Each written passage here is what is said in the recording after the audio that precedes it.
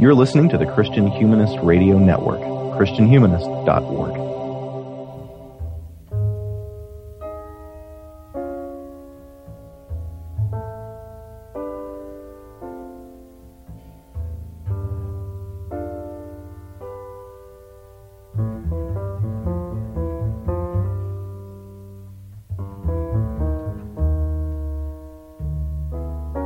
This is the Christian Humanist Podcast, a weekly discussion of theology, philosophy, literature, art, and other things that human beings do well. And now your hosts, David Grubbs, Nathan Gilmour, and Michial Farmer.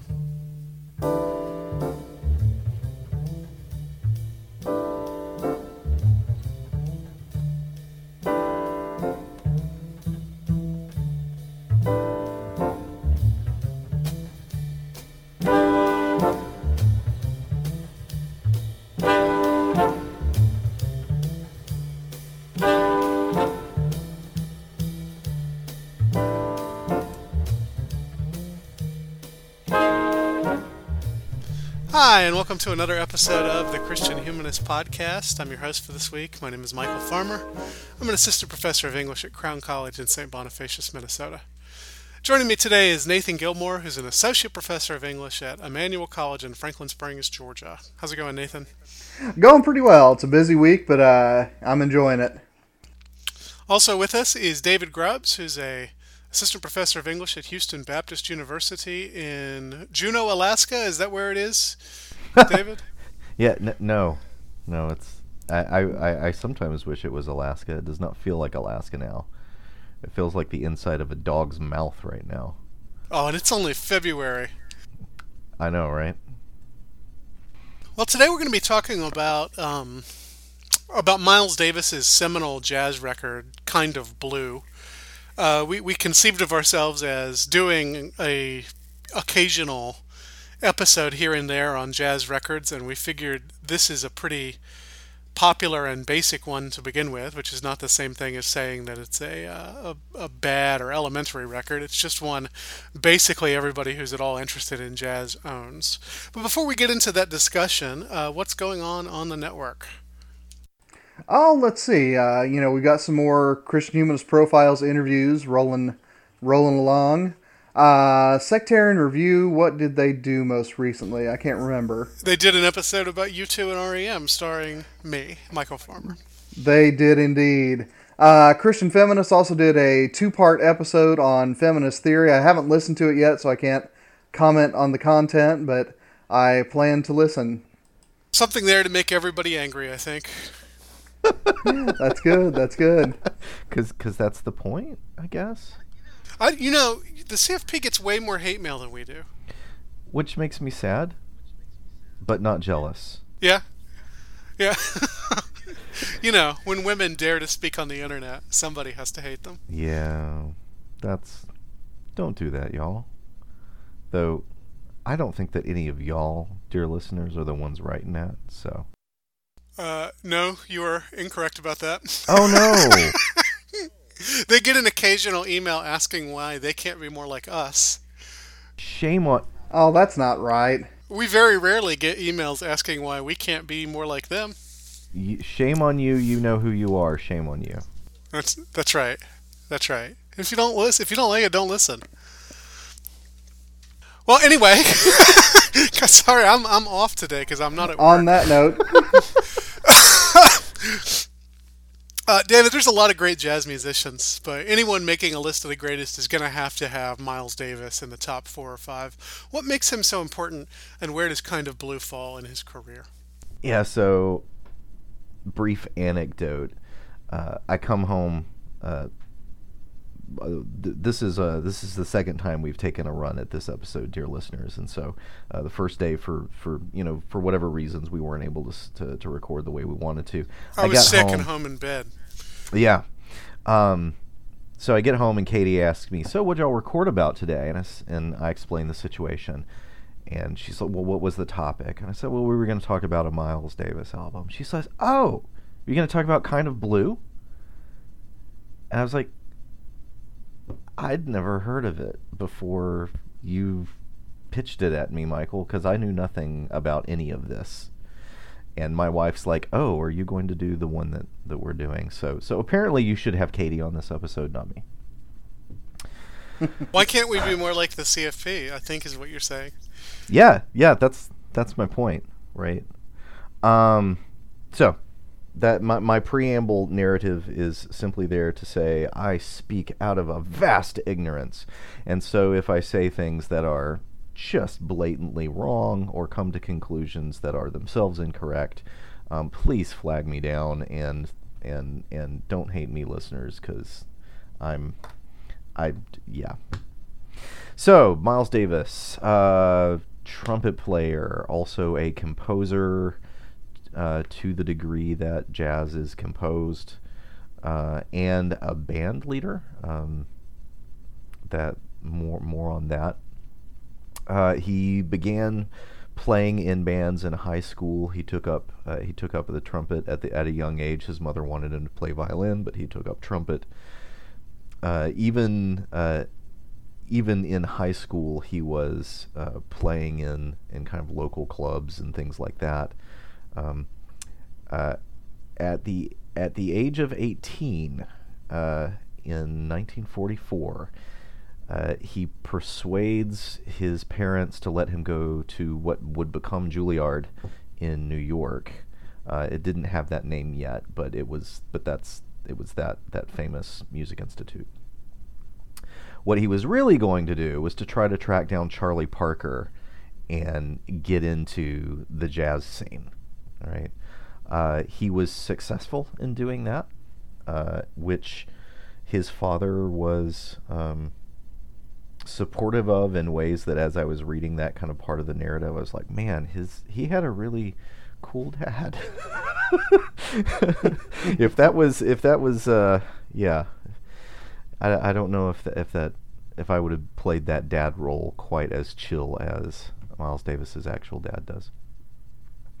After that, his career is bewilderingly complicated to me, but apparently this is normal in just the history of jazz, and I poked around in a bunch of different places, kind of read the stories of other kind of major players in jazz history, and it's all like this, just this kaleidoscope of big figures who even I've heard of shifting from, in kind of one constellation to another, all pioneers stretching out in different directions with different, kind of movements and styles that all have names, and I don't understand the distinctions, being who I am. He knew everyone. Miles Davis played with everyone. He was part of different bands, and then he began forming bands on his own account. Was first on a recording in '45, and so he has a recording career, a recording career that spans almost his entire playing career.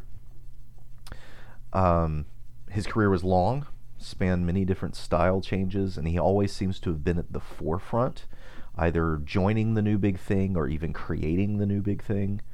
And this album is an example of that, in ways that I'm sure we'll be exploring.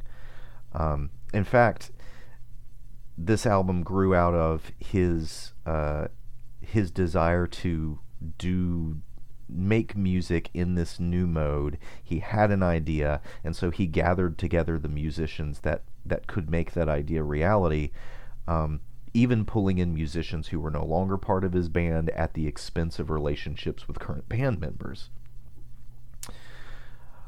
Trademarks: he plays the trumpet very cleanly, very little vibrato.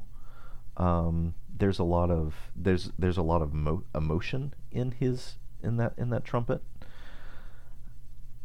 He had a very whispery, raspy voice. He had vocal cord surgery, and apparently got in a yelling fight sooner than when he should have been, not even talking for the sake of recovery. And as a result, the damage to his vocal cords left him with a kind of a trademark whispery voice. He had the nickname the Prince of Darkness for reasons which I didn't quite understand, but apparently he adopted that himself, even referring to himself by that name in liner notes. David? Do you think that's because he had very dark skin, or do you think it's because he was a famously difficult person to get along with, or what? Um, some of the stuff I read suggested that it had to do with his voice, with the fact that he had kind of a somber, intense personality, and he spoke quietly. Also, jazz seems to be associated with the nighttime, so I mean those things I think maybe account for it more than the fact that he was an African American fella. But I don't know. I don't know who first pitched that title at him and for what reasons. But apparently he had this atmosphere around him that was not of cheerfulness. Um, Unlike some other musicians who of that time, who the image that you have of them is always of this big smile. Well, or like Cannonball Adderley, who doesn't have the Louis Armstrong smile you might be thinking of, but who, by all accounts, was a hot air balloon of a human being. You know what I mean? Yeah, Miles Davis is not that. He has periods of just rich activity punctuated by periods of broken health, and this is largely due to substance abuse problems that he has his whole life. Heroin, cocaine, alcohol. He would succumb to the substance abuse. It would drive his career off the rails. A couple points as I'm kind of reading through his story, there were a few points where he would embarrass himself, and that would be the point in which he realized that was too far. He'll take time off, do the hard work to get clean, come back fresh, have a more period of fruitful activity, and then fall back into it. And so that probably accounted for some of the difficulty to work with him too. Though he also resented that problem in other musicians and the way that it made them unpredictable. Well, he worked with Charlie Parker, for crying out loud. Right. So, what am I? What needs to supplement this? I haven't been getting into a lot of specifics, but that's because there are so many of them that I'm frankly confused by all of it. I've tried to find patterns. Yeah, one note that you touched on, David, that he was an innovator through his whole career. One thing that I encountered a few times as I was reading around before the episode is that later in his career, in the decades after Kind of Blue, a lot of times people would ask him to, revive and revisit Kind of Blue, and basically he refused. He said, that's not the music I make anymore. So he really was just a moving target through his career. The impression I got is that he wouldn't revisit the old hits while he was introducing his new stuff. The quote that I saw in several different sources was, "Don't love me for Kind of Blue, love me for what I'm doing now." Yep. There's an probably apocryphal story about Davis that he was invited to a reception at the White House, and Nancy Reagan came over to him and asked him what he was doing there. Why are you here? Not necessarily in a mean way, I think. And he said, well, I changed the course of music 4 or 5 times, and all you did was blank the president. But apparently not. Apparently not true. Although, I mean, it is true that he changed the course of music 4 or 5 times. He is not the first person to do the things he does, but he does them most popularly and arguably best. Most famously, his albums In a Silent Way and Bitches Brew are 2 of the most important and most listenable, I think, jazz fusion records. But he also brings hip hop and funk into jazz. Modal music, as we'll talk about, he popularizes. Cool jazz, he popularizes. I mean, I worry about saying popularize because it makes it sound like he is like a Pat Boone type making Yeah, I mean, He's not making bottom shelf versions of top shelf quality stuff. he perfects it.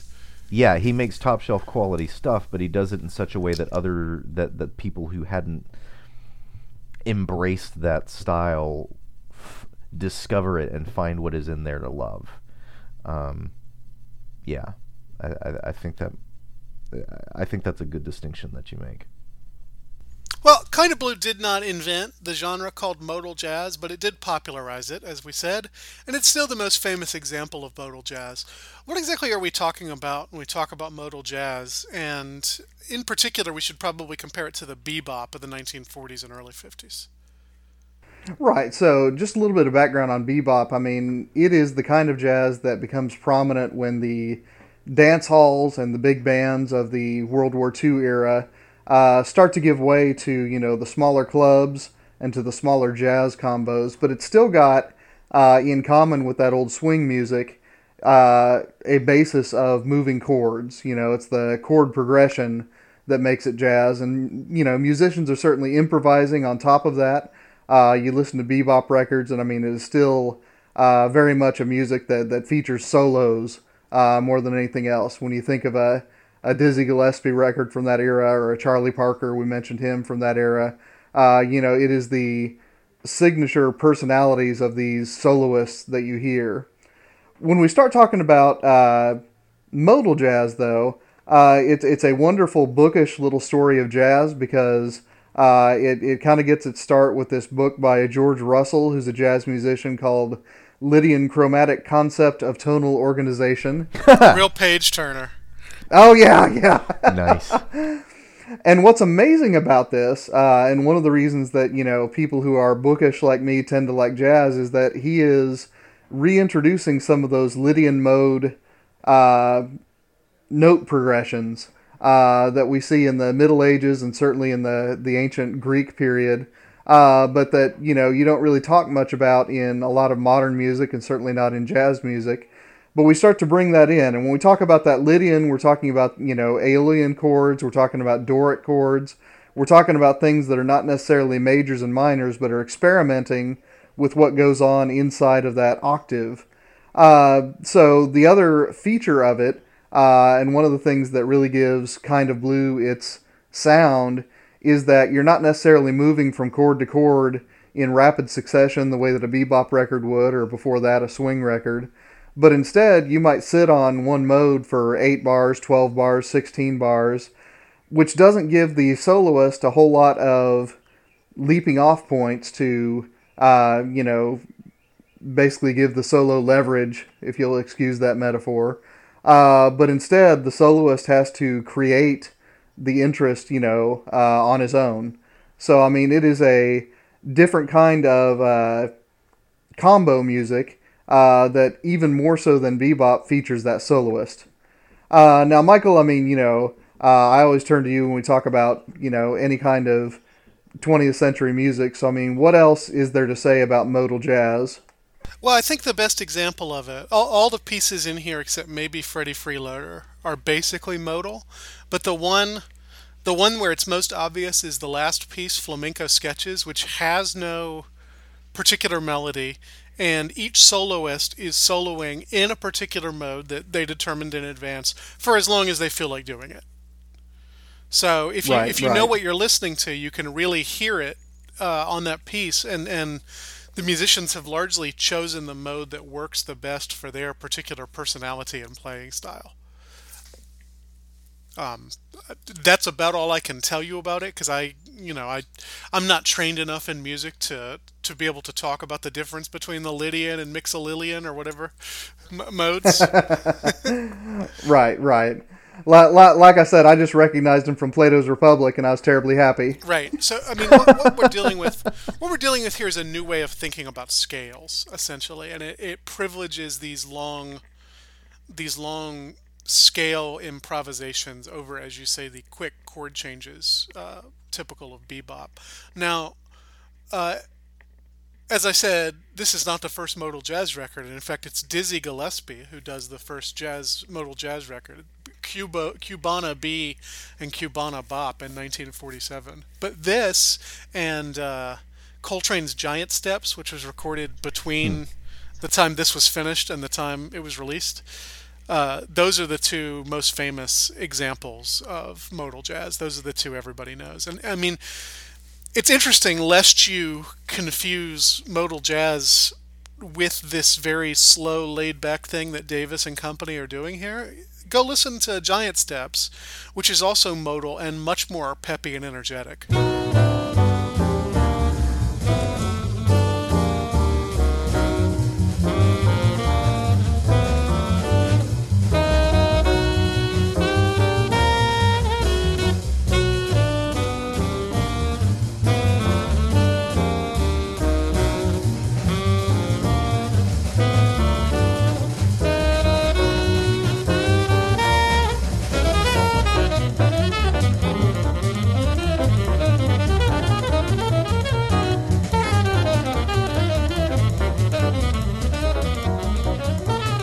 So there are more possibilities in modal jazz than just what we get on this record, but this record is the one everybody loves.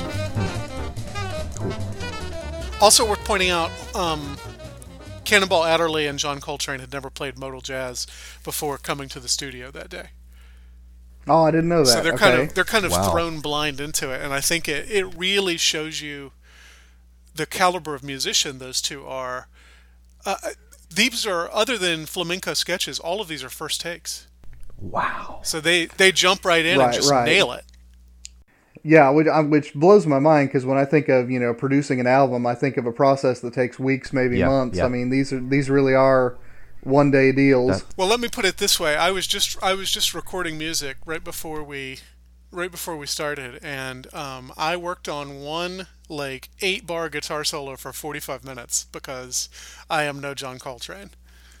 That's just amazing. I didn't dig that deeply into the story of the practical side of recording this album. I didn't know that until you just said it. It's so impressive.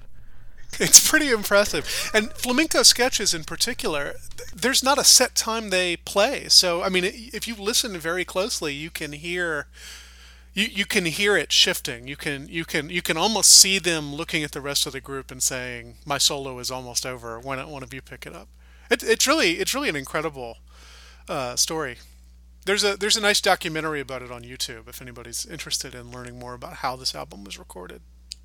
Well, this is Miles Davis's album, but one thing that it's so great is that it's packed with these killer sidemen who would very quickly be leading their own bands. Paul Chambers, not so much known as a band leader, but played on Giant Steps and many other important jazz records. Cannonball Adderley, Coltrane, of course, is as famous as Miles Davis, basically. Mm-hmm. And then especially the pianist Bill Evans, who is as key to the sound of Kind of Blue as Miles Davis is.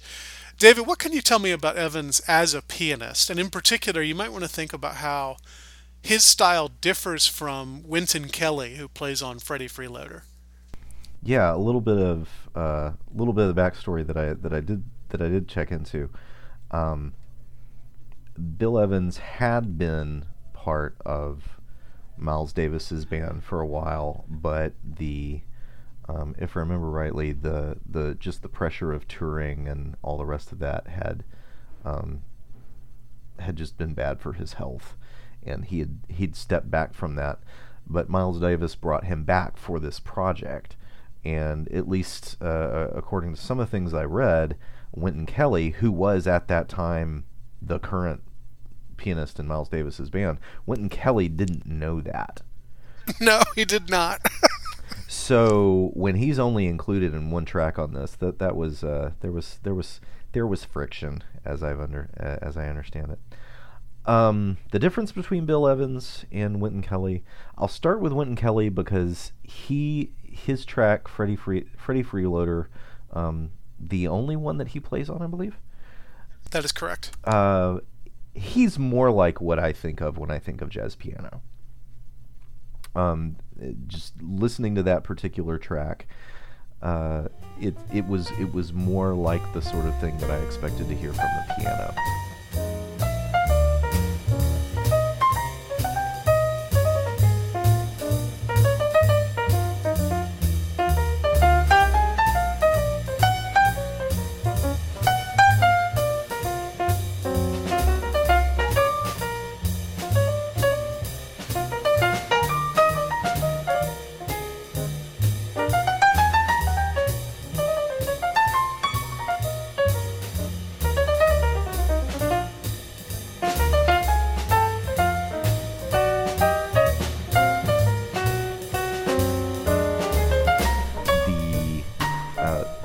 chords when he's in the background. All right, the kind of the regular chord progression, very very rhythmic, and then when he's doing the solo, very very sharp notes, not very sustained, louder, much very emphatic. The single notes that are accelerating into almost into runs.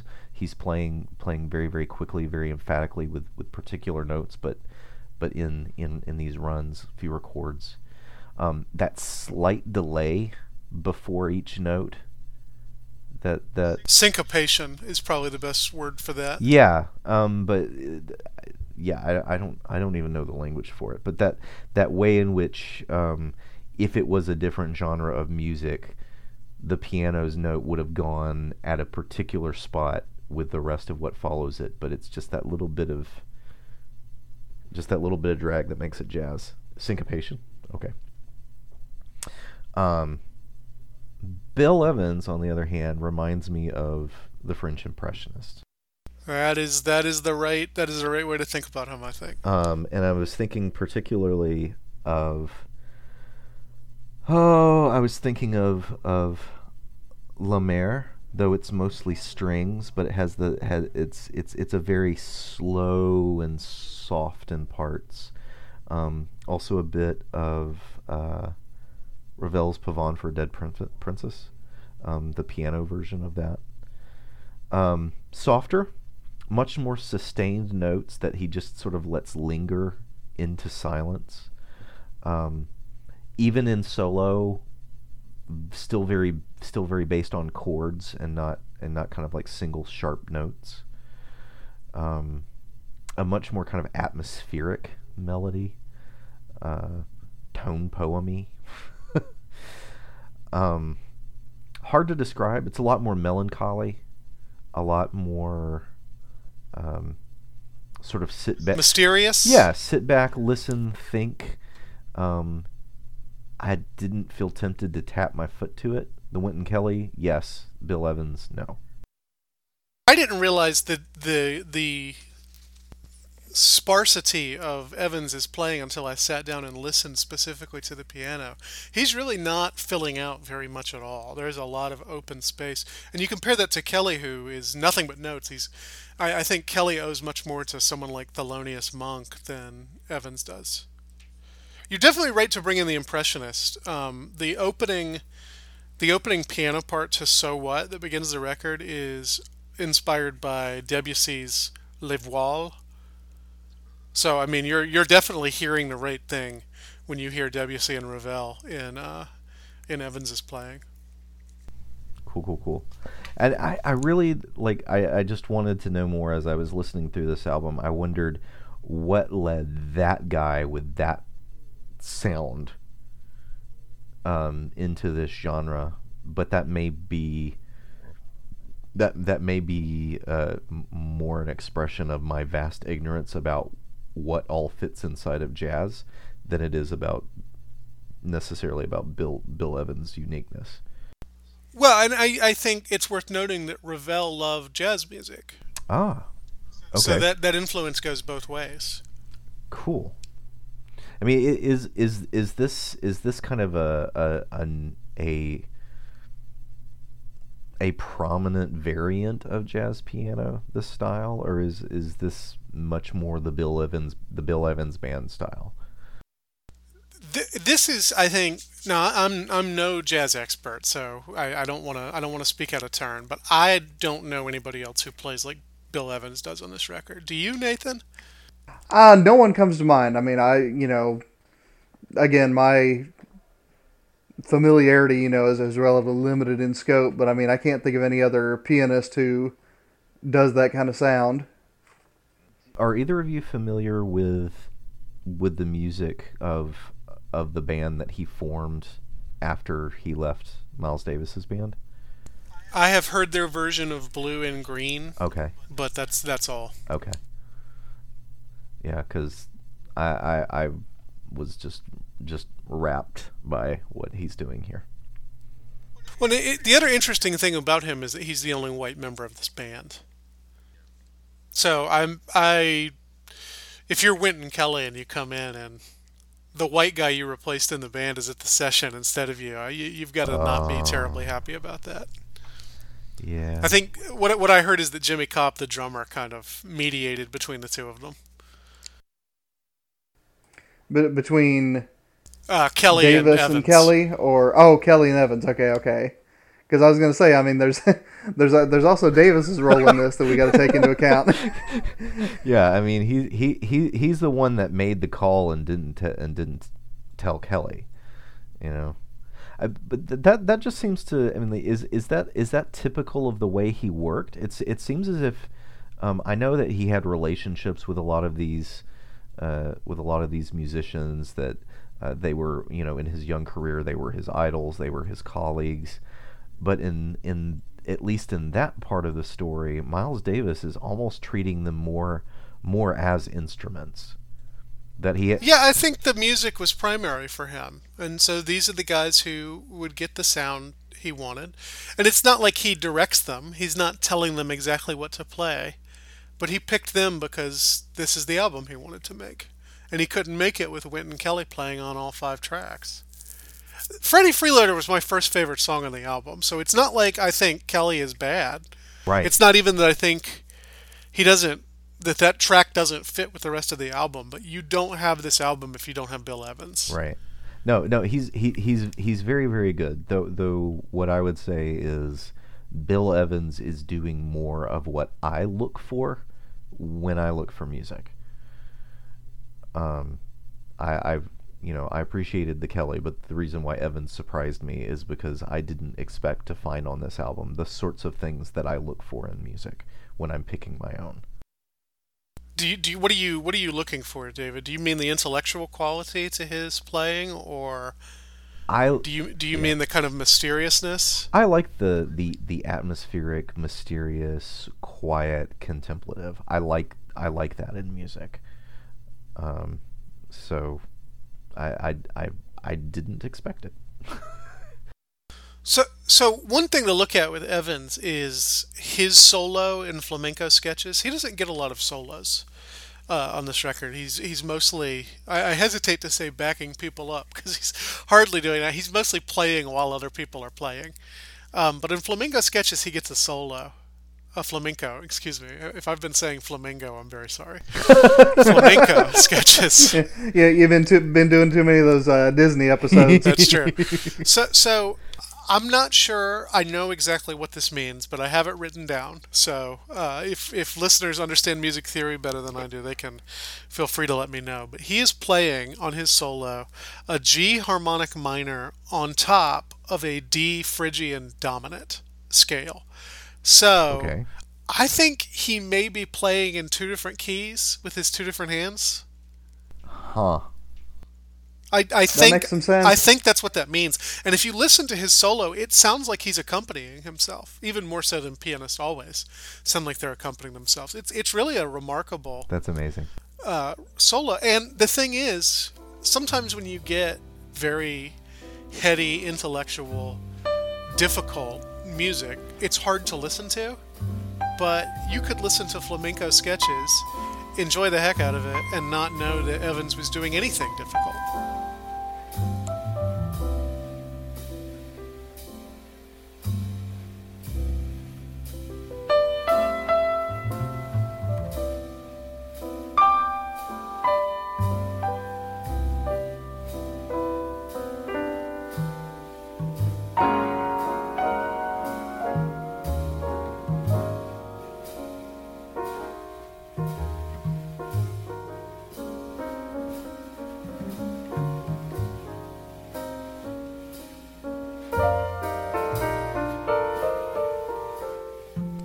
Well, we've been dancing around talking about the sound of this album, and part of that is that none of us is really familiar enough with jazz theory to have the vocabulary to do that.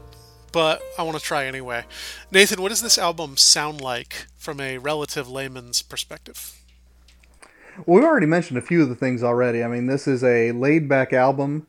The sense of urgency that you get, from some jazz, especially a lot of bebop, isn't here. I mean, this is a combo that basically lays back and lets the soloists do their thing. And I think that is, part of the album's charm. Uh, the personalities of these instruments, or not these instruments, see, you got me thinking of them as instruments, David. The personality of these musicians, there we go, really shines through because, again, the chord progression isn't moving them along. It isn't pushing them along. So, you get the solo style of Davis, that almost relies as much on the pauses as on the notes. Then you've got, Adderley and Coltrane doing their virtuosic saxophone runs.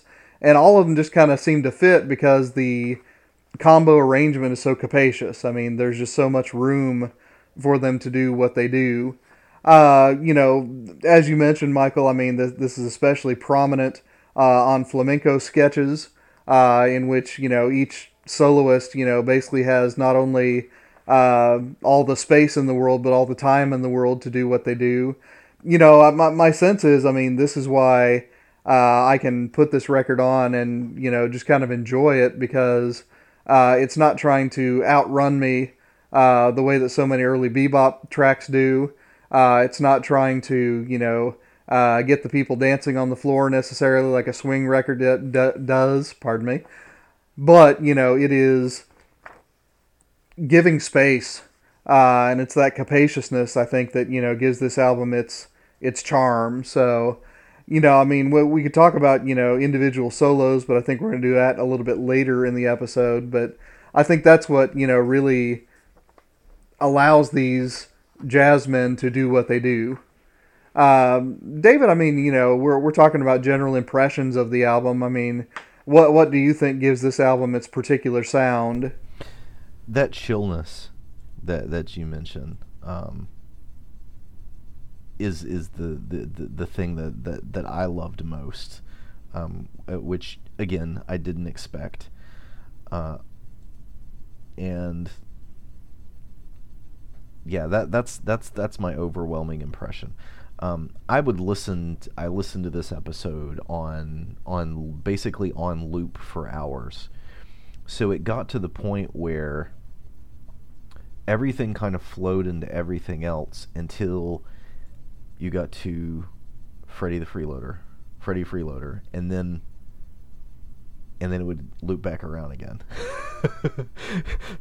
So, not that this distinct things don't happen, but there's a sense of unity in this album across the tracks that felt very it made it difficult for me. If you'd asked me which one is your favorite track, that would be very hard for me to do because the borders between them after a while I lost track of. Of course, the fact that they're, the fact that it's instrumental helps that. No, that is true, though. I mean, without a song structure, it is something that doesn't lend itself to, very tight divisions between the tracks. So, I mean, you could definitely listen to it as a unified piece more than you could an album full of songs. That being said, I mean, each song other than flamenco sketches has a riff. Do you know what I mean? All blues has that da da da da da da. I mean, all blues is pretty unmistakable to me, and So What has that wonderful Paul Chambers bass melody. Do do do do do do do do do. So I mean, you're right. There's no lyrics and there's no vocals, but I think it's. I think if you listen to the album a couple times, they do fall out into individual tracks eventually. Oh, I'm not accusing you of not listening to it, David. No. I'm sure that's the case. It's just, it's. I think maybe I'm such an experienced listener of this. If you'd asked me the first time that I'd listen, when I was much younger and first was introduced to orchestral music, it was all just a wave of sound. Right, right. I think that's right. And now, I've been listening to this album for 15 years, and you've been listening to it for 3 right. weeks.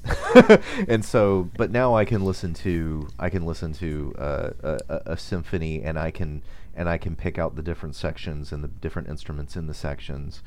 Um, I can't do that yet with Kind of Blue, but maybe my enjoyment of it is therefore lesser, and certainly different from yours, because for me um, it's still very much all of the pieces together. But when you asked me to pay attention to the piano, that was actually rewarding, and I appreciated you giving me that task of think about what the piano's doing. I haven't done that with all the other pieces of this album yet. Maybe Yeah, you and can help it me do that. requires time and concentration that I didn't give you. Do you know what I mean? I mean, that's fine. But also vocabulary helps.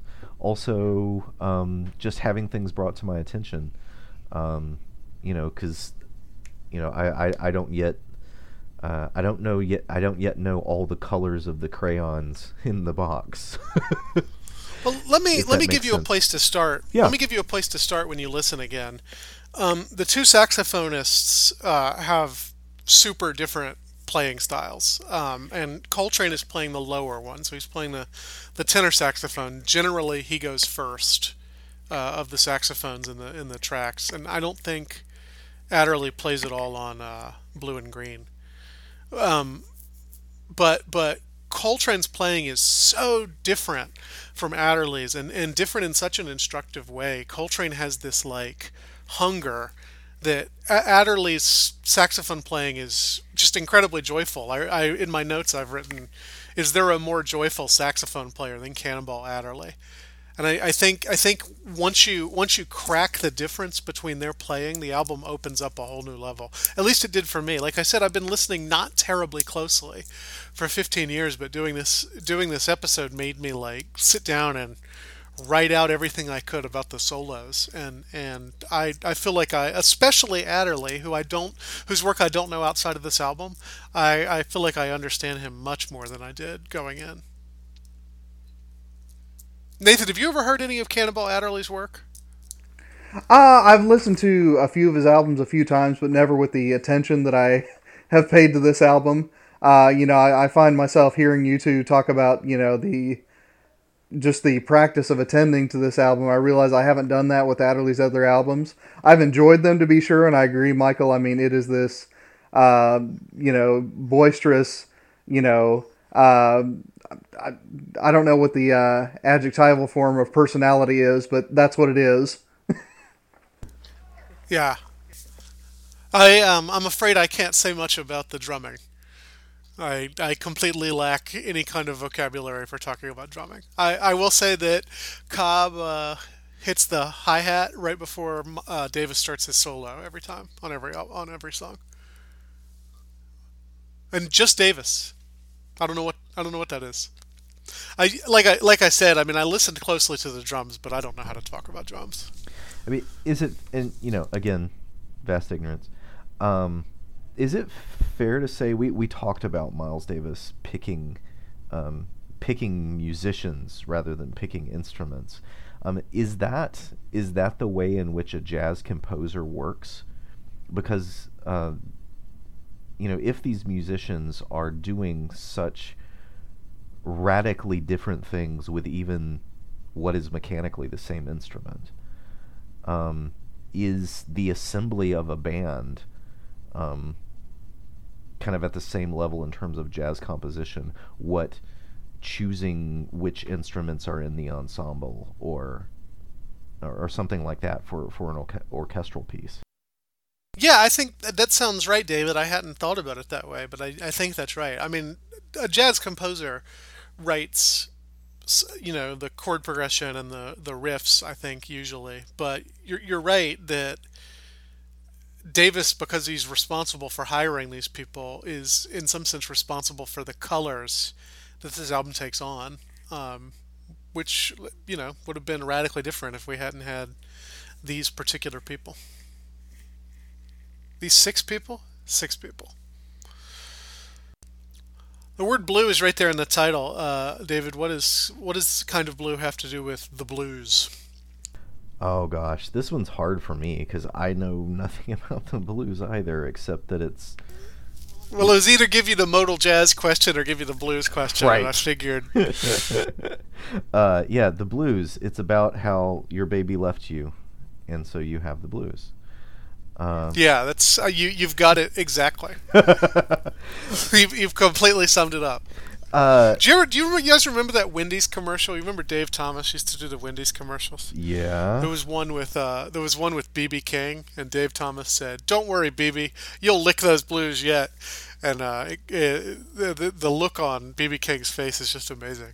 Like, who is this? Who is this idiot white man? I bet he cashed the check though. Sure did. I woulda. Um, I mean, I imagine it's mostly indicative of the mood of the album, which is largely not, boisterous, energetic, upbeat, but is much slower, more contemplative, more melancholy. Maybe in not a overtly weepy way. Not a oh I whatever the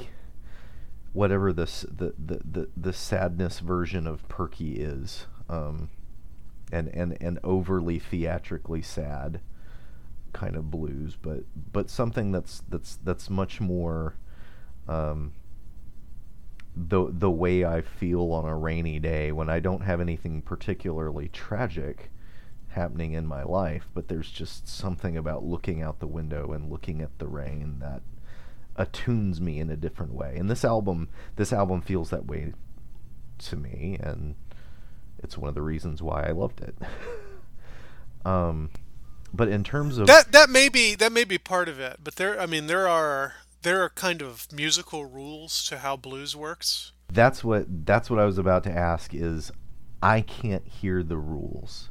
And so if those rules are being followed here, they're not being followed in ways that I am attuned to perceive. They're actually quite simple. Okay. So you have three chords. You have the one, you have the four, and you have the 5/7, I believe. So it's, let's say that's a C chord, an F chord, and then a G7 chord, which I think is what they're doing on Freddie Freeloader. Right, Freddie Freeloader. I mean, sounds to me, Michael, like pretty standard kind of 12 bar blues. Yeah. So you have, I can never remember the number of bars for each one. It's a 4-4-2-2-4. Yeah. So you do essentially 8 bars of the one, right? You tell me, Nathan. I should have written this down and didn't.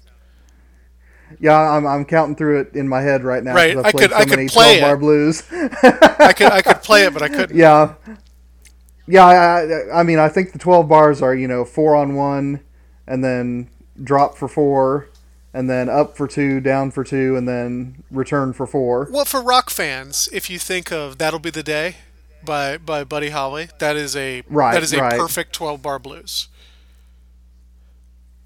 And as Nathan points out, Freddie Freeloader is the only one of those in this album, even though the others owe something to the blues. Do you know what I mean? Is Right, it kind right. of like a limerick? It has rules in that it's. I Uh, mean, it's kind of like a limerick in that there are rules, or like a sonata.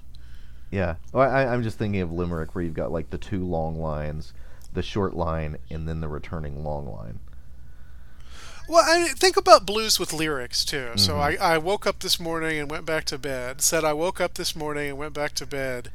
Uh, I don't know. I'm not very good at writing the blues, but you would then have a third line that was different, and I then woke up a this fourth morning line. and I wish I was dead. Yeah. Well, no, the third line would be like, so, on a morning like this morning, and then the fourth line would be, I guess I wish I was dead. So that would be the 1-1-4-5-7, and then back to the one. Right, right. You've And heard see, it. I've been You've heard away it a from it million so long, I times and can't just even. never really paid attention to it because it's the structure of rock and roll too. Sure. And then there's 6 notes in a blues scale as well, so it does determine what notes you can play. And it's one of the modes too. I can't remember which one it is, but there's only 6 notes in a blues scale instead of 7. I think it's a Dorian mode, but I didn't write that down. So pathetic when we try to talk about these things. I know. Oh, what would be more pathetic if I was here by myself saying the blues is sad. And I mean, there is a sadness to it, but you can also do a very upbeat, joyful blues. And I mean, Freddie Freeloader has, I think, the most joyful solo on the whole album, which is the Adderley solo on that song. That piece, excuse me. It's not a song if nobody's singing. My music teacher from high school will be horrified that I am calling things songs. Right. No, all of this is super educational. Thank you. But kind of blue is right. So all the songs owe something to that blues structure other than flamenco sketches. Mm-hmm. All of them owe something to that blues structure, but only Freddie Freeloader is a real blues. And Evans only plays the blues on all blues. And even then, it sounds a lot like Ravel playing the blues. Yeah. Very cool.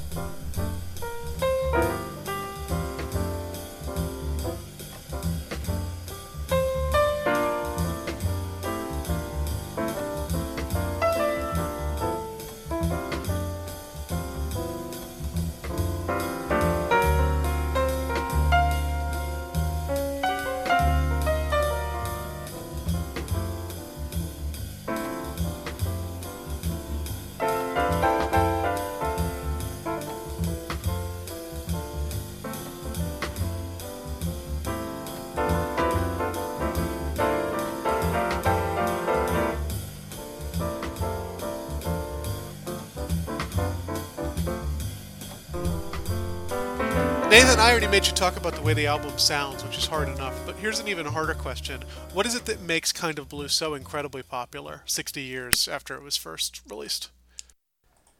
Well, I feel that I'm going to revisit some of the same territory, but it bears revisiting. First of all, if you think about this as part of that mid-20th century jazz scene, I mean, you really do have some of the legends of mid-century jazz here. You have Coltrane, you have Adderley, obviously Miles Davis, and you have, like I said earlier, a mode and an arrangement, if you will, that gives them space to do what they do, and you can really hear how different they are. So I mean, if we think of this as an album of solos, which I do, it's also an album that gives room for those solos. It also, like I said, doesn't have what you sometimes get on, a Dizzy Gillespie record or something like that. This sense that it's trying to break your ankles with these sudden turns. Yeah. When I listen to Dizzy, I mean, it is, I am keeping up with him. I mean, in fact, I usually can't do any writing or any kind of thinking work when I'm listening to one of those records because it occupies my attention, right? And to go back to the drumming, again, like Michael, I don't really have a vocabulary for drumming because I've never played the drum set. But one thing that I can say is that if you direct your attention towards Cobb's drumming, you can really appreciate that, he's doing some good things. But if you're not paying attention to him, he never demands your attention. So, I mean, again, I keep returning to this idea of spaciousness, but I mean, that really is where I think this album's appeal is particular. It's not the only jazz album that does this kind of thing, but when you compare it to, something like, Coltrane's Love Supreme, that is an album that has an urgency to it, and it has a project to advance, if you will, whereas this one, is a showcase more than a project. I mean, Michael, you are definitely the music historian in this trio. So, I mean, what do you think, gives this album its particular staying power? I think it's very insightful to say that this is something you can do you can listen to while you're doing other things, unlike, as you say, the bebop folks. And so this album could both be background music, and it's immensely rewarding when you pay close attention to it. And I think that's got to be part of it. I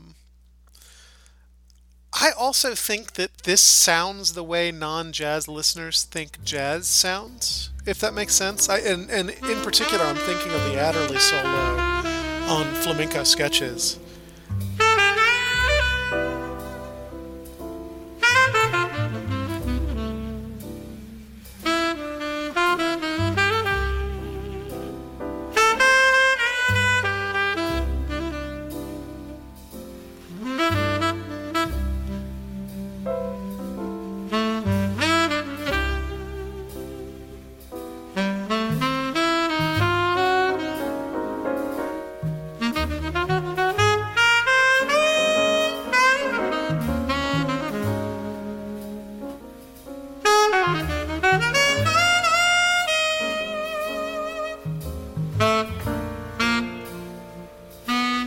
That pretty much sounds like a New York bus station on a rainy night. And I think people who are not super Awesome. familiar with jazz, that's what they want their jazz to sound like. And so you start with Kind of Blue, and you move on to Coltrane, or you move on to Miles's fusion work, or you move on wherever.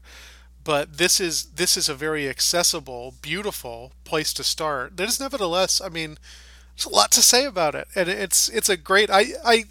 So I'm torn here because this is like the jazz album, and I worry that our listeners think of us as kind of rubes for discussing something as basic as Kind of Blue. But when you call it basic, you're not really talking about the quality of the music.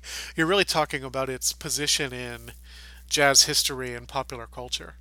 So this is an immensely rewarding album that also just happens to be the most successful in terms of commercial success jazz album ever. Yeah.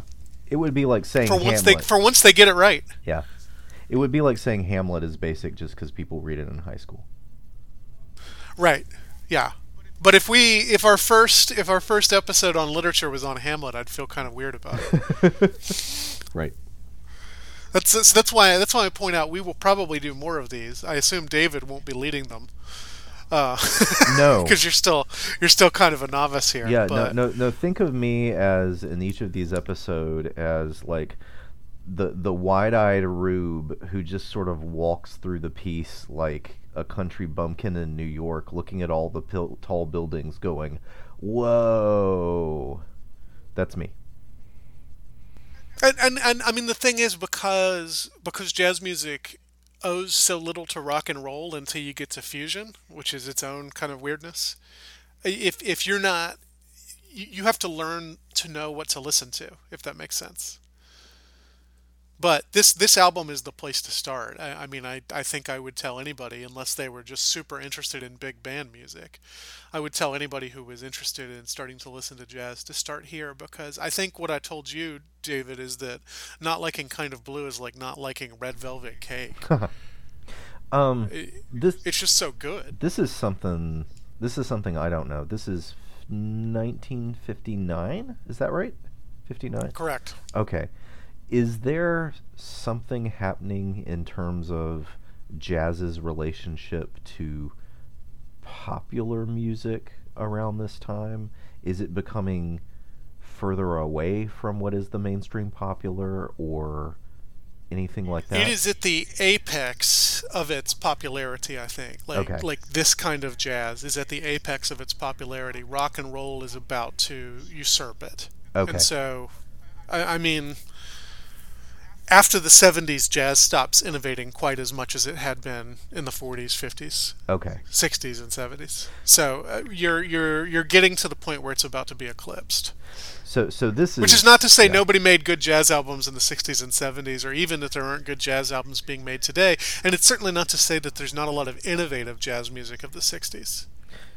So when you say that this was a successful, influential album, you're not saying it was a successful, influential album amongst the sorts of people who like jazz. No, this is the one jazz album most people own. Okay. Right? When you say Nathan? Yeah, that sounds about right. I mean, if you think about it this way, I mean, this is, an influential jazz album before jazz becomes a subject for university study. Okay. That in my mind, I mean that kind of marks the moment when a form of music, is about to be, well, I mean, or has, really passed its moment of public acclaim, right? When you get bachelor's degrees studying a thing, probably something else has supplanted it as the most influential kind of music. But I mean, I want to make it clear that we know that people are still putting out good and popular jazz records now. I think VJ Iyer sells quite a few records, as much as Right, anybody right. does today. Right. I'm just saying, as I flip through the radio stations in Houston, nothing sounds like this except on like Sunday nights on public radio or something. Right. Yeah, that's probably fair. By the way, anybody who's interested, who doesn't know much about jazz and is interested in kind of sliding into it, there's a podcast I've been listening to for 5, 10 years now called In the Groove Jazz and Beyond. It comes out of the University of Hartford, which has a big jazz program, and this very likable guy named Ken Laster hosts. It's like an hour and a half, 2 hours every week, and you get his interests, of course. He's super into John McLaughlin, for example, who I find very difficult to listen to. But he plays the new stuff and the old stuff, and it's if you don't know much about jazz and are interested in learning more, I think that's a good place to start. Cool. Well, I want to end by going around the horn and talking for a moment, or about a moment or two, on the record that we find particularly effective or beautiful or moving or however you want to think about it. Grubbs, we'll start with you, and when you're done, just pass it over to Nathan. I've already I've already said all of my impressions, but just to once again salute Bill Evans in Blue and Green and in the flamenco sketches. Just so lovely, and one of the things that I come to music for is to let it become background to the point where it's almost as if it's integrated into my mood. Not background in the sense that it's meaningless and forgettable, but in the sense that it starts to become an atmosphere that I inhabit. And this album really accomplishes that for me. And if that's what you look for in your music, here's a good one. Nathan? Well, that was the baton pass. All right. Yes. Sorry.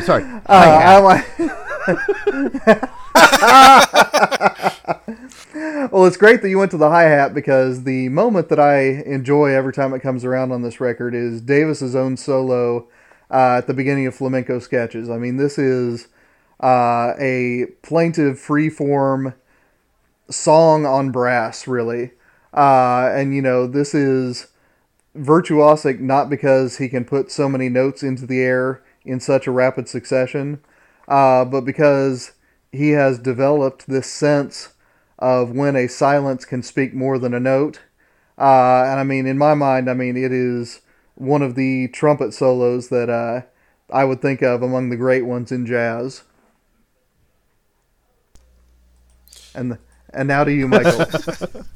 John Coltrane is responsible for two of probably my two favorite jazz tracks ever. One is The Night Has a Thousand Eyes, and the other is After the Rain, and they're two very different tracks. So it should come as no surprise that Coltrane has my favorite moment here, which is his solo on Blue and Green, which is much more romantic than most of his playing on this album. It is vulnerable, it's tender, you can hear his heart breaking, and it's also over almost before it begins.